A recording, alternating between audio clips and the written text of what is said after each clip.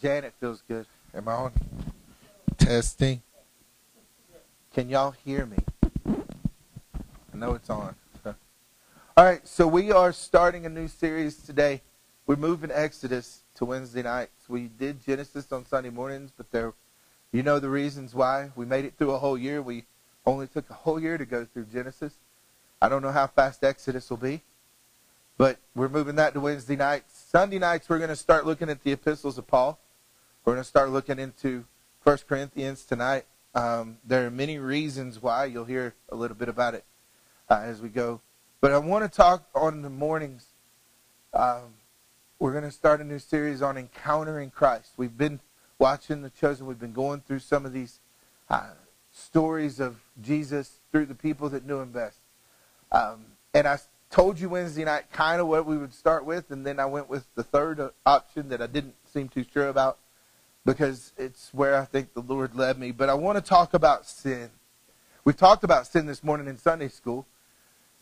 Talked about Cain and Abel and what may have been the second sin of what may have been one of the many sins. Because if Cain was so worried about being killed by someone else, it almost seems to me like, well, maybe it had been around for a while. He just hadn't done it. Either way, it doesn't matter. Sin comes in many forms. So as we look at this, who remembers The Lion, Witch, and the Wardrobe or any of the Chronicles of Narnia? I remember reading them growing up. Some of you may have seen the movies. If you have, you know what I'm talking about here. If you haven't, I'm going to spoil the book for you a little bit, but it's only one part. It's not going to spoil the story. But since I did get a hand, I'll ask you because you're the only one. I can't believe these others haven't read it. That's what I'm really saying. So in the Lion, Witch, and the Wardrobe, written by C.S. Lewis, you have the White Witch. You meet the White Witch, and she gives Edmund what they call a Turkish delight, right? I think that's Turkish delight, which she gives to Edmund, and Edmund loves it. And he loves it so much that he keeps going back for more. And it loves it so much that she begins to use it to get her will from Edmund. When she wants something, she gives him Turkish delight. And it gets better and better and better, right? So then it even eventually causes him to turn on his own siblings because he loves the Turkish delight so much. Well, if you haven't caught on to the allegory yet, the Turkish delight's very much like sin in our lives. We enjoy what we do. We enjoy the sin, and then it takes over. It becomes something that we would do anything to get, including hurt others that maybe we truly do care about. And so what happens is the more she gave, the more he ate, the more he needed. It was addictive. It was something that took over in him. I mean, addictions work that way with drugs, you know, the same way. But the reality simply is this: it bound him more and more to the White Witch and her will. And he betrayed his loved ones just to get what he wanted. So as we look at that and we think about that, I want to just simply say this: we are never satisfied. We are never satisfied. So as we look at the text today of the story, one of the things, let's take it a step further. Have you been caught doing something? Have you been caught stealing? Have you been caught sinning? Yeah, well, but when that moment happens, when you know you've done something wrong, there's a feeling that washes over you. Call it fear, whatever it might be. If you're in the middle of doing something wrong and somebody walks into the room, you immediately begin to scramble. You immediately begin to start looking for a way to fix what could be broken, right? You immediately think, oh no, I hope nobody saw that. I mean, I'm not the only one, right? At least I got a couple head nods over here. I hear the brains rattling, but I don't know if anybody's awake. But right in the middle of doing something you knew you shouldn't have done, you get caught. Who remembers America's Funniest Home Videos? It still comes on sometimes. Who's seen the video of the little girl with her hand in the cookie jar? I mean, it's like everybody. She's standing on a chair. She's got her hand in the cookie jar, and the mom walks in and catches her with the cookies in hand. And she says, "What are you doing?" To which the little girl immediately replies, and she gives the mother a hard time for spying on her. But the girl reprimands her mother for spying because she got upset about getting caught. But we can't laugh sin off. We do. We try. We call it whatever, but we can't laugh sin off. I mean, y'all are my friends, so I'm going to tell you straight up. We've got to stop laughing it off. We've got to stop making excuses. We can't keep saying, well, the boys will be boys. We can't keep saying, well, that's just my cross to bear. I have heard people say that about sin. No, that's not your cross to bear. That is sin. Sin is never your cross to bear. Because Christ already did. So when we get into that mindset, we're thinking, well, I'm going to die for my sin. Christ means, what Christ did for me means nothing. Because he died for my sin, but if it's my cross to bear, well, then that means that his death was not for you. We got to understand that today. Your sin is your sin and it's wrong. So I want to ask these questions as we start. How did you feel? What happened? How did you feel and what happened? What took place in the midst of all of it? And then I want to ask you this. Let's look at what Jesus did. What did Jesus do? What does he want to do for us? What did he do for us? What does he want to do for us? And I want to talk about making it personal. So let's start with what Jesus did. Let's start with the beginning of that. Let's start with John chapter 8, verse 1. Really, it kind of starts at verse 2. Because at first, verse 1 says, Jesus returned to the Mount of Olives. Or it says, then each one went to his house, but Jesus went to the Mount of Olives. Now, the Mount of Olives would have been a place to pray. It's where the Garden of Gethsemane was at the lower part of it. It's also a graveyard, just in case. But I think Jesus, knowing what was about to take place, went on his own accord for a reason. But then it says, early the next morning he was back again at the temple. So it just mentions that he goes to the Mount of Olives. And then here he comes to the temple the next day. Now, in Jerusalem, let's imagine that the stage is the Mount of Olives. There's a valley. And then you come right up into probably about where the phone's sitting right now. Would be like on a scale model. A very small scale model.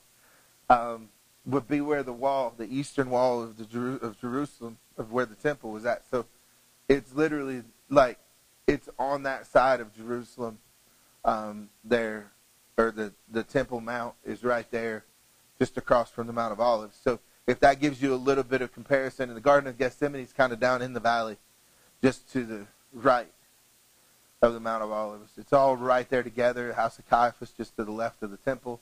I'll show you a picture and point it all out one day.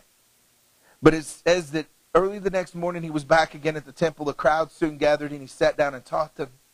As he was speaking, the teachers of religious law and Pharisees brought a woman that they had caught in the act of adultery. They put her in front of the crowd. Teacher, they said to Jesus, this woman was caught in the very act of adultery. Now I want to stop for a second and ask this question. Where was the man? She couldn't have done it alone. She's caught in the act of adultery, especially in this society. She couldn't have done it alone. Did he sneak out the back door when he heard him come?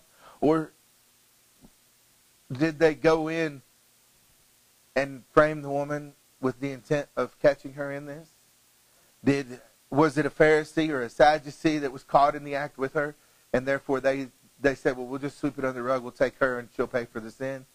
There's a whole lot of those things that were going on at the time. But it says that they caught this woman in the act of adultery. And then they go on. It says the law of Moses, this is verse 5, the law of Moses says to stone her. What do you say? Now, to stone her is referring to rocks, not drugs, in case anybody gets confused. But stoning was a family event. This was a public spectacle. It was about making an example of someone. They put them in front of everyone and they throw rocks until the person falls over dead. And then they cheer. It's kind of like Monty Python. We found a witch, may we burn her. You know, I mean, you go through that whole thing. That's what they were doing. They wanted to make a public spectacle of the ones that disagreed with their stance. We do it now, but with words and with television media and with smear campaigns on social media, all of these things. But this would have been like a fight on a playground, so to speak. Except everybody's ganging up on one, throwing rocks. So in verse 6 it says, and they were trying to trap him into saying something they could use against him. They were looking for the moment they could say, we got him. We got him. We got what we needed. We got him to say something that violates Mosaic law, and that's all we need. If it violates Mosaic law, it's blasphemy, right? If he says yes, then they can challenge his teachings because he is saying that he's under the law. But Jesus stooped down and he wrote in the dust with his finger. Now, we don't know what he wrote. We don't know anything there. He could have written the sins of everyone that was standing around. There's some that believe maybe that's what he did. He could have said, he could have written, my name is Jesus, have a nice day. I don't know. The reality of it simply is this, though. Jesus knelt down and he began to write in the dust. Now, I personally believe he began writing names with sins. And the reason I think he did was because maybe he was just writing sins they were guilty of. I don't know. But I do believe that Jesus wrote something in the dust that they recognized and said, we shouldn't throw stones here. When he asked them to set it, we haven't got there yet, but I don't know what he wrote, though. None of us do. Verse 7, they kept demanding an answer, so he stood up again and said, here's where it gets interesting. At what point does what they're doing become a problem? According to their law. They demanded an answer. Jesus chose not to answer.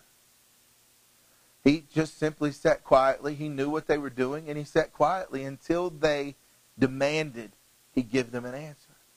Until they demanded that he respond in a way that was favorable or unfavorable, but they needed an answer. They wanted to trap him. They were dead set to get him. He says, all right, stone her. But let he who is without sin cast the first stone. This is why I believe he was probably writing the sin.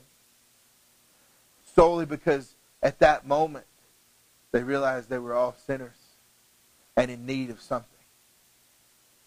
And in fact, he may have even written the name of one specifically who was also a party to this. I don't know. Again, where's the man? But reality says he just simply said, all right, stone her, but let those without sin cast the first stone. And the Pharisees didn't see it coming. They were looking for a yes, no. Jesus gave them both. Jesus answered the question the way they wanted it answered, but he also added a caveat, and they couldn't understand. They couldn't get it. So then it says he stooped down again and wrote in the dust. Again, writing in the dust. And this is where he didn't make eye contact with any of them. I believe there's a deeper meaning for why he didn't. And we'll talk about that in just a few minutes. But I believe Jesus knelt down and started writing again, but he wasn't making eye contact with them.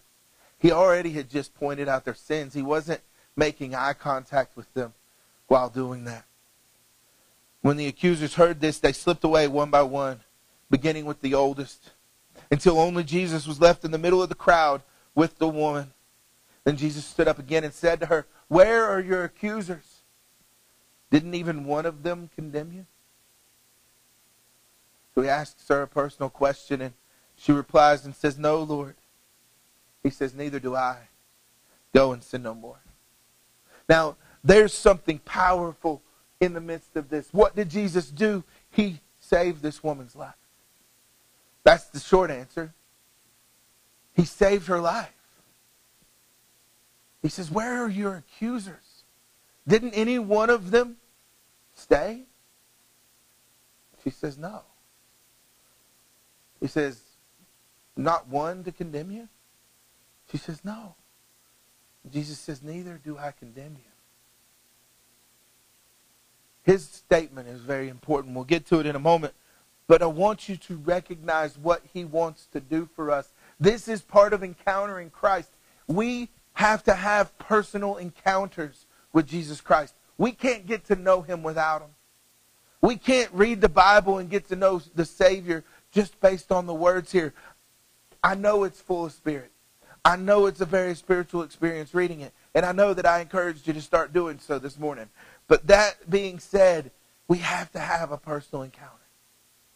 It can't just be us reading the Word of God or taking my word on a Sunday morning or a Wednesday night or a Sunday night or whenever you come to church, listening to a preacher and hearing the Word and then just saying, well, the preacher said. I don't care what the preacher said. I've said this numerous times in my life to people that will say, well, the preacher said this, and I look at them and say, I don't care what the preacher said. What does he say to you? What does it mean to you? Where's your personal experience in this? Because your personal experience is what develops your personal relationship with God. If you want to know the Savior, you need a moment like this where he saves your life. And when he saves your life, you've had that personal experience. For Paul, it was the Damascus Road. For the disciples, it was as he was walking around calling them, saying, follow me. For Mary Magdalene, we learn in the book of Luke that he freed her from 7 or 8 demons. And here we have a woman caught in adultery that Jesus saves her life and keeps her from being stoned. And he says, I don't condemn you. Why? Because he wants to replace our guilt with grace. He wants to replace your guilt with grace. He wants you to understand that your guilt doesn't belong here. She was guilty, but so was everyone else.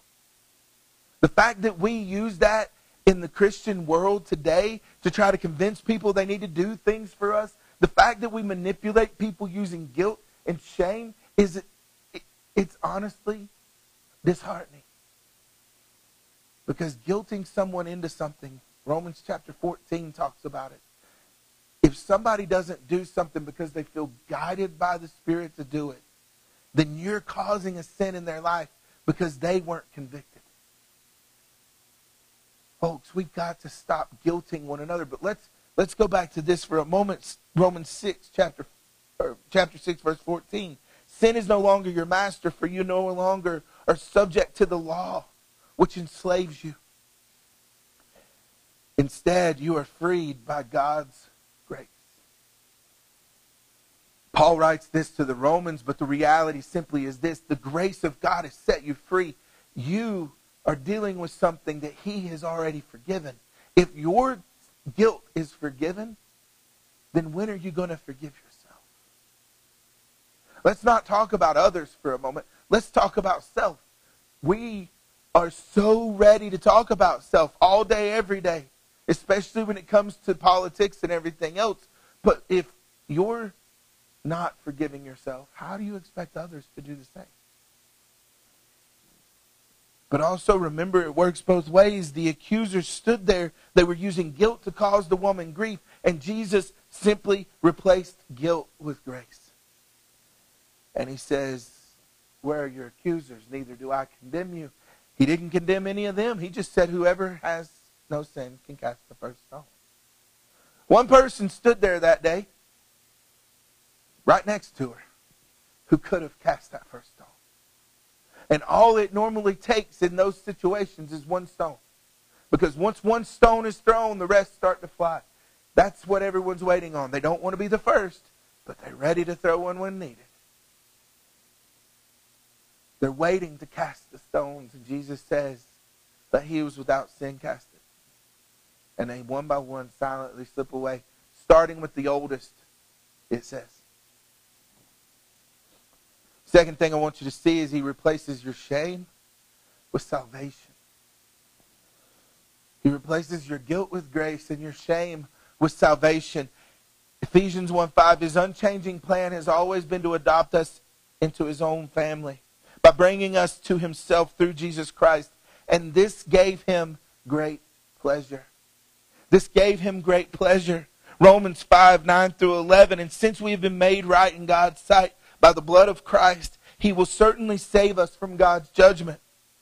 For since we were restored to friendship with God by the death of his Son, while we were yet sinners, his enemies, we will certainly be delivered from eternal punishment by his life. So now we can rejoice in our wonderful new relationship with God, all because of what our Lord Jesus Christ has done for us in making us friends of God. We're not enemies, we're friends. We are friends of God. Our shame is gone in the place of salvation, which has come to save you. You have to encounter Christ because you stand accused. The devil is the great accuser, and he's standing there and he is guilting you every single day. He is using your guilt to cause you grief, and God wants to replace your grief and your guilt with grace, and he wants to replace your shame with salvation. The reality is we aren't in a place to cast judgment or a stone. Neither are they. None of us are worthy to cast judgment or stones at anyone else. But salvation came through Christ. So why do we make others feel shameful when they don't do what we want them to do? Because that's newsflash. Let he who is without sin cast the first stone. You don't do what they want you to do either. It goes both ways. But the third thing we need to do today is make it personal. He wants to relate with you, and he wants to make it personal. He wants to make it personal. How do we make it personal today? We pursue Jesus. We pursue him today. We pursue him. We don't let up. We keep searching and striving for him. Look, David, even though David was considered a man after God's own heart, look at the track record. He cheated. He caused a woman to bear a child out of wedlock that was not with her husband. He then sent that husband to the front lines and had him murdered. He gave instructions to withdraw and leave the man by himself. That's murder. But yet God calls him a man after his own heart. Why? Because right here, David was only after what God wanted in his life. Now, at these moments, the flesh acted out, and we can go into all of that. I'm not trying to get into all of these things. I'm simply saying David was forgiven because he asked for it. David repented of his sins, and he let go of it, and he let that guilt go because God replaced his guilt with grace, and he replaced the shame with salvation. We need to chase after him. We need to pursue him, chase after him, and keep going, because if we stop when we slip up one time, then we've forgotten what grace truly is. Now, I'm not saying we should continue in sin. Paul says no. Paul says, does that mean we should go on continuing in sin? No. Heaven forbid. God forbid. There's different translations of it all. It all equals the same. But I want you to remember this. Nothing can separate you from the love of God. Neither height nor depth. Whatever the sin is that you think you've committed, that you're still feeling guilt over, that you think has driven a wedge between you and God and is unforgivable, guess what? Anyone who calls upon the name of the Lord shall be saved. That's what Romans 10:9-10 says. All have sinned and fall short of the glory of God, but the gift of God is eternal life. The wages of sin is death, but the gift of God is eternal life. We've got to understand this today. While we were yet sinners, Christ died for us, because the gift of God is eternal life through Christ Jesus our Lord. So what do we need to do? I mean, we don't need to settle for the status quo. We don't need to settle for what the world tells us is good and what's not. Stop settling for the troubles and giving up on the good, because what God is calling you into is to strive for the good that he offers and to do what is best for the kingdom of God. Well, how do I do that? How do I do it, preacher? Well, let me tell you. It's this simple. Surrender. I'm not going to give you a list of things you need to do to get saved. I'm not going to give you a list of things that you need to do to get right. There's nothing you can do to get it right, because Christ already did. You want to know the difference between Buddhism and Christianity? What was the last thing and I'm not just picking on Buddhism, I'm picking on all of them. The last thing Buddha said before he died? Keep striving to be better. Something of that nature. You know what the last thing Jesus said before he died? It is finished.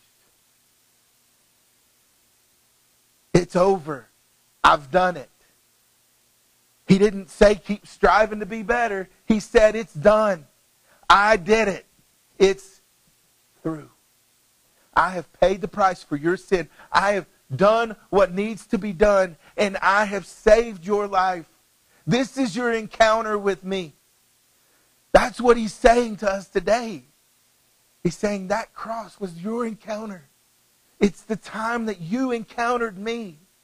There was a hope for you and me in that moment to have a relationship again because sin had driven a wedge. Don't let your guilt and your shame be the division. Replace your shame with salvation.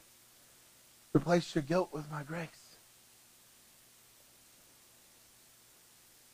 We will always start with an encounter with Christ. Every moment. And we need to do that every day. We need to be more like Jacob. We just studied it. What happened when Jacob was wrestling with the angel? He said, no, you cannot leave until you bless me. You can't leave until I have a blessing because I'm not wrestling with you through all of this just to give up now. We don't get blessed because we don't ask God hard enough. We give up when the tough times come. We give up when the struggles happen. We need to be more like Jacob and say, no, bless me, Lord. Give me the blessing I'm striving so hard for. It's not about me. But I've wrestled with you this long. I'm not giving up now. That's what Jacob did. It's not that Jacob was looking for something special out of God. Jacob was just like, I'm too far into this to give up now, God. I'm too deep into this to say no. I'm not going to give up. We need to seek the one that can change us. And when we have encountered Christ, it will change you. Let it change you. Don't fight it. Stop fighting what God is doing just because you have other plans. I don't care what your plans are. Give them up. If those plans do not include what God is calling you to do, then let them go. They're holding you back. They're fighting with the time that God needs you to be doing what you need to be doing. We need to be a diver and not a snorkeler. You ever been snorkeling? Anybody? What's the thing about snorkeling versus diving? Exactly. We can stay on the surface or we can dive deep. We need to dive deep today. We can stay on the surface and only get that surface covered and feel fine about our lives. There is that. But that encounter with Jesus will take us deeper. That encounter with Jesus will take us into the deep knowledge of God that He longs for us. That's the difference between the milk and the meat when we talk about that. People in this room might fall into these categories, and this is how I'm going to close it today. First, investigators or seekers. You ask questions. You've got this desire to know more, so you ask questions, whether it be of me or of God. Either way, you're asking questions, and that's a good thing. Don't be afraid to ask questions. Not necessarily of others, but if you need to, do. But ask God. You do not have because you do not ask God. And when you ask with wrong motives. Ask God to show you, and He will. So you're either a seeker, or maybe you're a stumbler. Somebody that's straddling the fence that keeps tripping as you try to get off of it. You keep stumbling along the way. In Revelation 3:16, right? Revelation 3:16, because you're lukewarm, I'm about to spit you out of my mouth. You're neither hot nor cold. You're sitting in the middle. You just keep stumbling right along. I mean, honestly, I could have called them the divers and the snorkelers. But then you got the climbers. You got those that are climbing, but they're growing. They're striving, but they're still holding on to their rocks. They're still holding on to the stones they want to cast. They're still holding on to the things that are weighing them down. Look, keep climbing. Keep clinging to the rock that is Christ, but let go of your stones. Stop thinking you have it all figured out. I can't tell you how many times I have encountered new Christians who a week ago had nothing figured out, who now all of a sudden they're the authority on the matter. They went through a hard day one time 3 days ago. Now, that's the way you handle it. I appreciate your audacity. I appreciate your willingness to serve. I appreciate that you think you got it all figured out, but you're not the authority on the matter. There's only one authority. His name is Jesus Christ. Look, there is no condemnation. What did Jesus say to the woman? He said, where are your accusers? Is there not one here to condemn you? She says, no. He says, neither do I. Our life is about Christ. When we encounter Christ, He is not condemning. He is not condemning us today. This is where we get it wrong in the church. I've spent too much time, other ministers have spent too much time condemning you in the pews, making you feel guilty over things. And I try to preach the Word of God. But there are times where we allow that to happen. For whatever reason, we allow ourselves to get caught up in the guilt and the shame of it all, and we try to guilt you into coming to the altar. Listen to me. If you have an encounter with Jesus, I won't be able to keep you off the altar. That's why we need to go deeper. That's why we need to grow. That's why we need to get closer to Him. We need to spend time in His presence, because that's how we grow.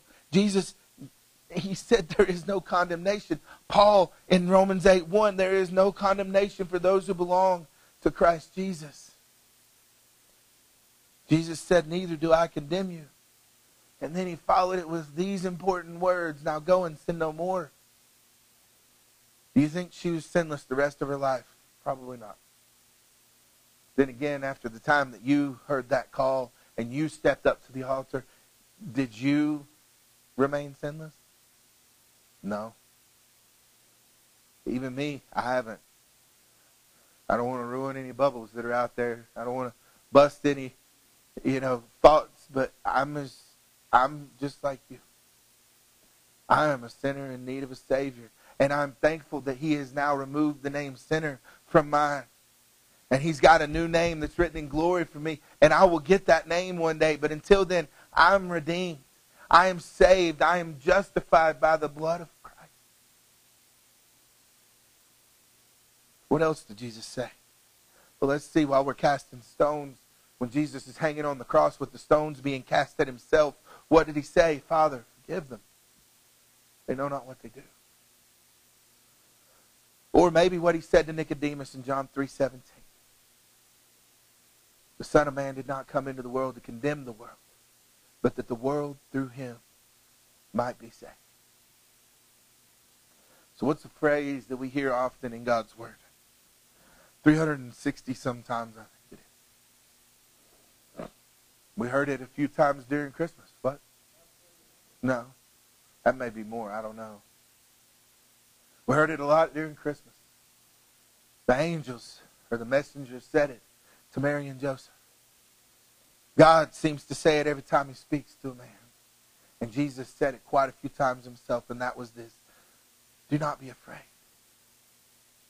Remember the fear thing I talked about multiple times today. Either we fear God or we fear everything else in the world, and there's really no in between. Do not be afraid. Do not be afraid is deeper. The reality is, do not fear. We're afraid of guilt. We're afraid of the shame. We're afraid of everything that's there. And God's simply saying, let go. Put it aside. Let me replace your guilt with grace. Let me replace your shame with salvation. The reason we're not growing is because we're not the ones letting go. The Scripture tells us we've been forgiven and it's forgotten as far as the east is from the west.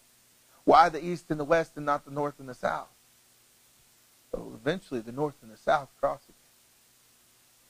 But if you're going east, you're never going to be going west. If you're going west, you're never going to be going east.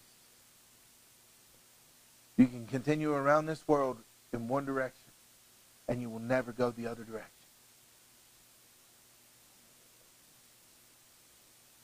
here's a final thought, and then we'll close out with communion and prayer.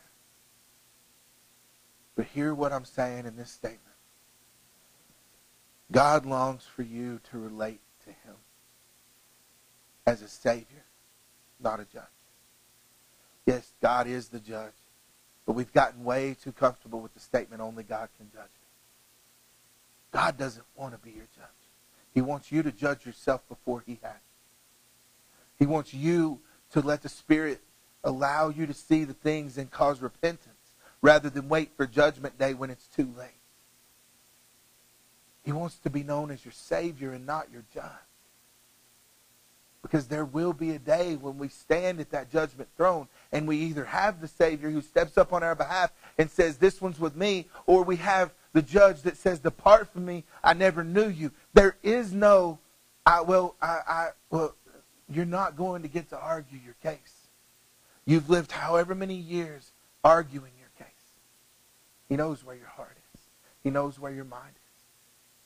And he's just waiting on that one encounter that changes your life. The encounter where he saves it.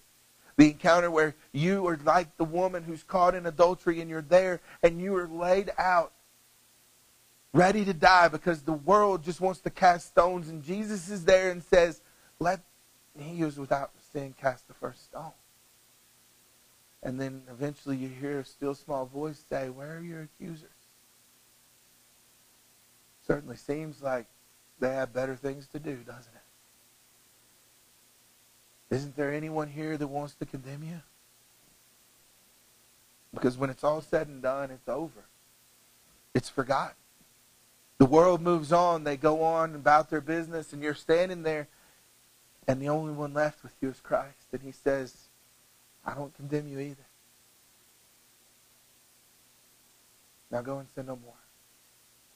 If you don't have a relationship with him today, I encourage you to get to know him. I encourage you to find him today. Find that peace in him today. Let him replace your guilt with grace. Let him replace your shame with salvation. But don't let him get away. Don't let time get beyond you.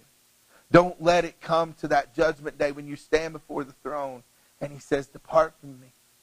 I tried, but you didn't want to listen. I tried. I had that moment planned out for us. We could have encountered one another many times. But instead, you told me you were too busy. You told me you had nothing. You told me that we didn't get it. We just, maybe next week. Well, there was no next week this time. He just wants to encounter you. He just wants to replace your shame and your guilt.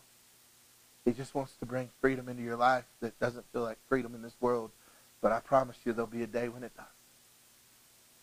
So if you need a touch from the Lord today, come. We're going to sing the first verse, Just As I Am. And then when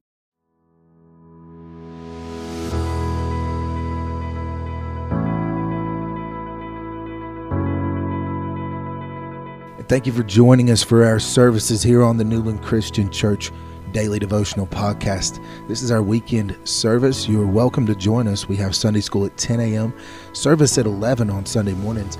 Sunday evenings we meet at 6 p.m., and on Wednesday evenings we meet at 6 p.m. Every service is also streamed live on our Facebook page. You can get more information about Newland Christian Church at newlandchristianchurch.com or at facebook.com/Newland Christian Church. Hope you have a blessed day in the Lord.